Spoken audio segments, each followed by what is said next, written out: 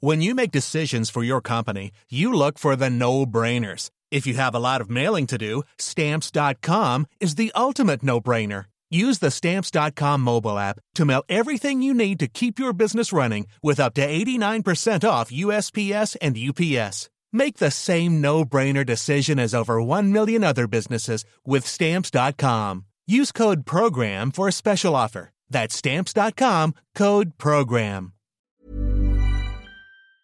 Hi, I'm Matt Kane, Editor-in-Chief of Attitude, and I'm here to give you a sneaky peek into the future as I reveal the name of our next Attitude hero. And can you believe it? We're now into double figures, as my next guest will be Attitude hero number 10. First, a quick reminder that Attitude Heroes is sponsored by the Great Britain campaign, which welcomes the world to visit, do business, invest and study in the UK. You can check out their website at great.gov.uk. And our co-sponsors are Jaguar. If you'd like more information on their products, then you can visit the website jaguar.co.uk or look out for them in the latest issue of Attitude magazine. My next guest has been a musician for almost 40 years and has sold 30 million records worldwide. It was during his time at Leeds Polytechnic that he met Dave Ball and formed the electro-pop duo Soft Cell.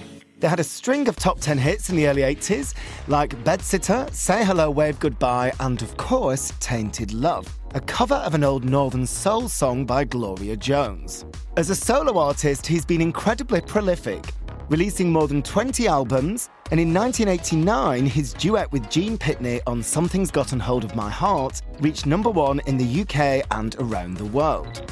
He is, of course, Mark Almond, and I caught up with him recently at his record label's plush headquarters in central London. We talked for over an hour, and one of the things we discussed was how much he's been shaped by anger. I've always been a bit angry. I think I was very angry. I don't know, I think my main anger came from my father. I think it all stemmed from him because my father was an alcoholic bully. He was an alcoholic, a quite violent person. He marched into school one day. This is when I was in Leeds, when I must have been about 13 or 14. And he knew I liked art, and he had an art teacher called Miss Green, she had all sort of afro-y hair, and she was all kind of very well kind of crocheted and things. She was like an art teacher with round glasses. And he marched in to see her one day, demanded to see her. My father says, "I demand to know if my son is a homosexual," and everything, drunk. And I was called into the head's office and said, "You know your father's been here causing trouble and wanting to know if you're homosexual. Are you?" And I said, well, I just was flabbergasted, you know. I said, of course not, you know, and everything. And how old were you? 13, did you say? I'm at 13, yeah. So my anger, I think, comes from something that stems from home life more than school life. But also, I think you're bound to be scarred by the times. You know, even though I can be put on my roasted spectacles and said, yeah, I did have some good times at school, but it was an underlying fear, I think, with all of it. All the time.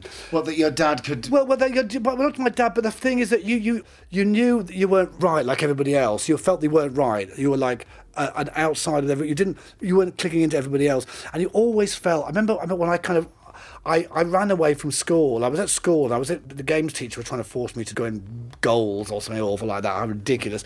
And then I ran away from school and they chased after me, the games teacher. They came looking, I'd hidden in some woods nearby and they came finding me. And they just bullied me and pushed me around so much, the sort of games teachers.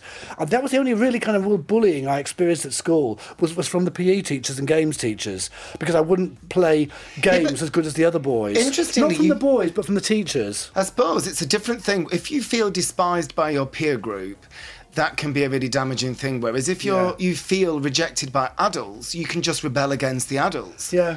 Which is kind of a normal thing for a teenager, isn't it? It's also that thing as well, you know, I mean, I'm saying that, you know, that though I did have some good times at school and gravitated, if anyone would ask you, are you gay, to know? Mark's story is fascinating, and you can hear the whole of my conversation with him in 2 weeks' time.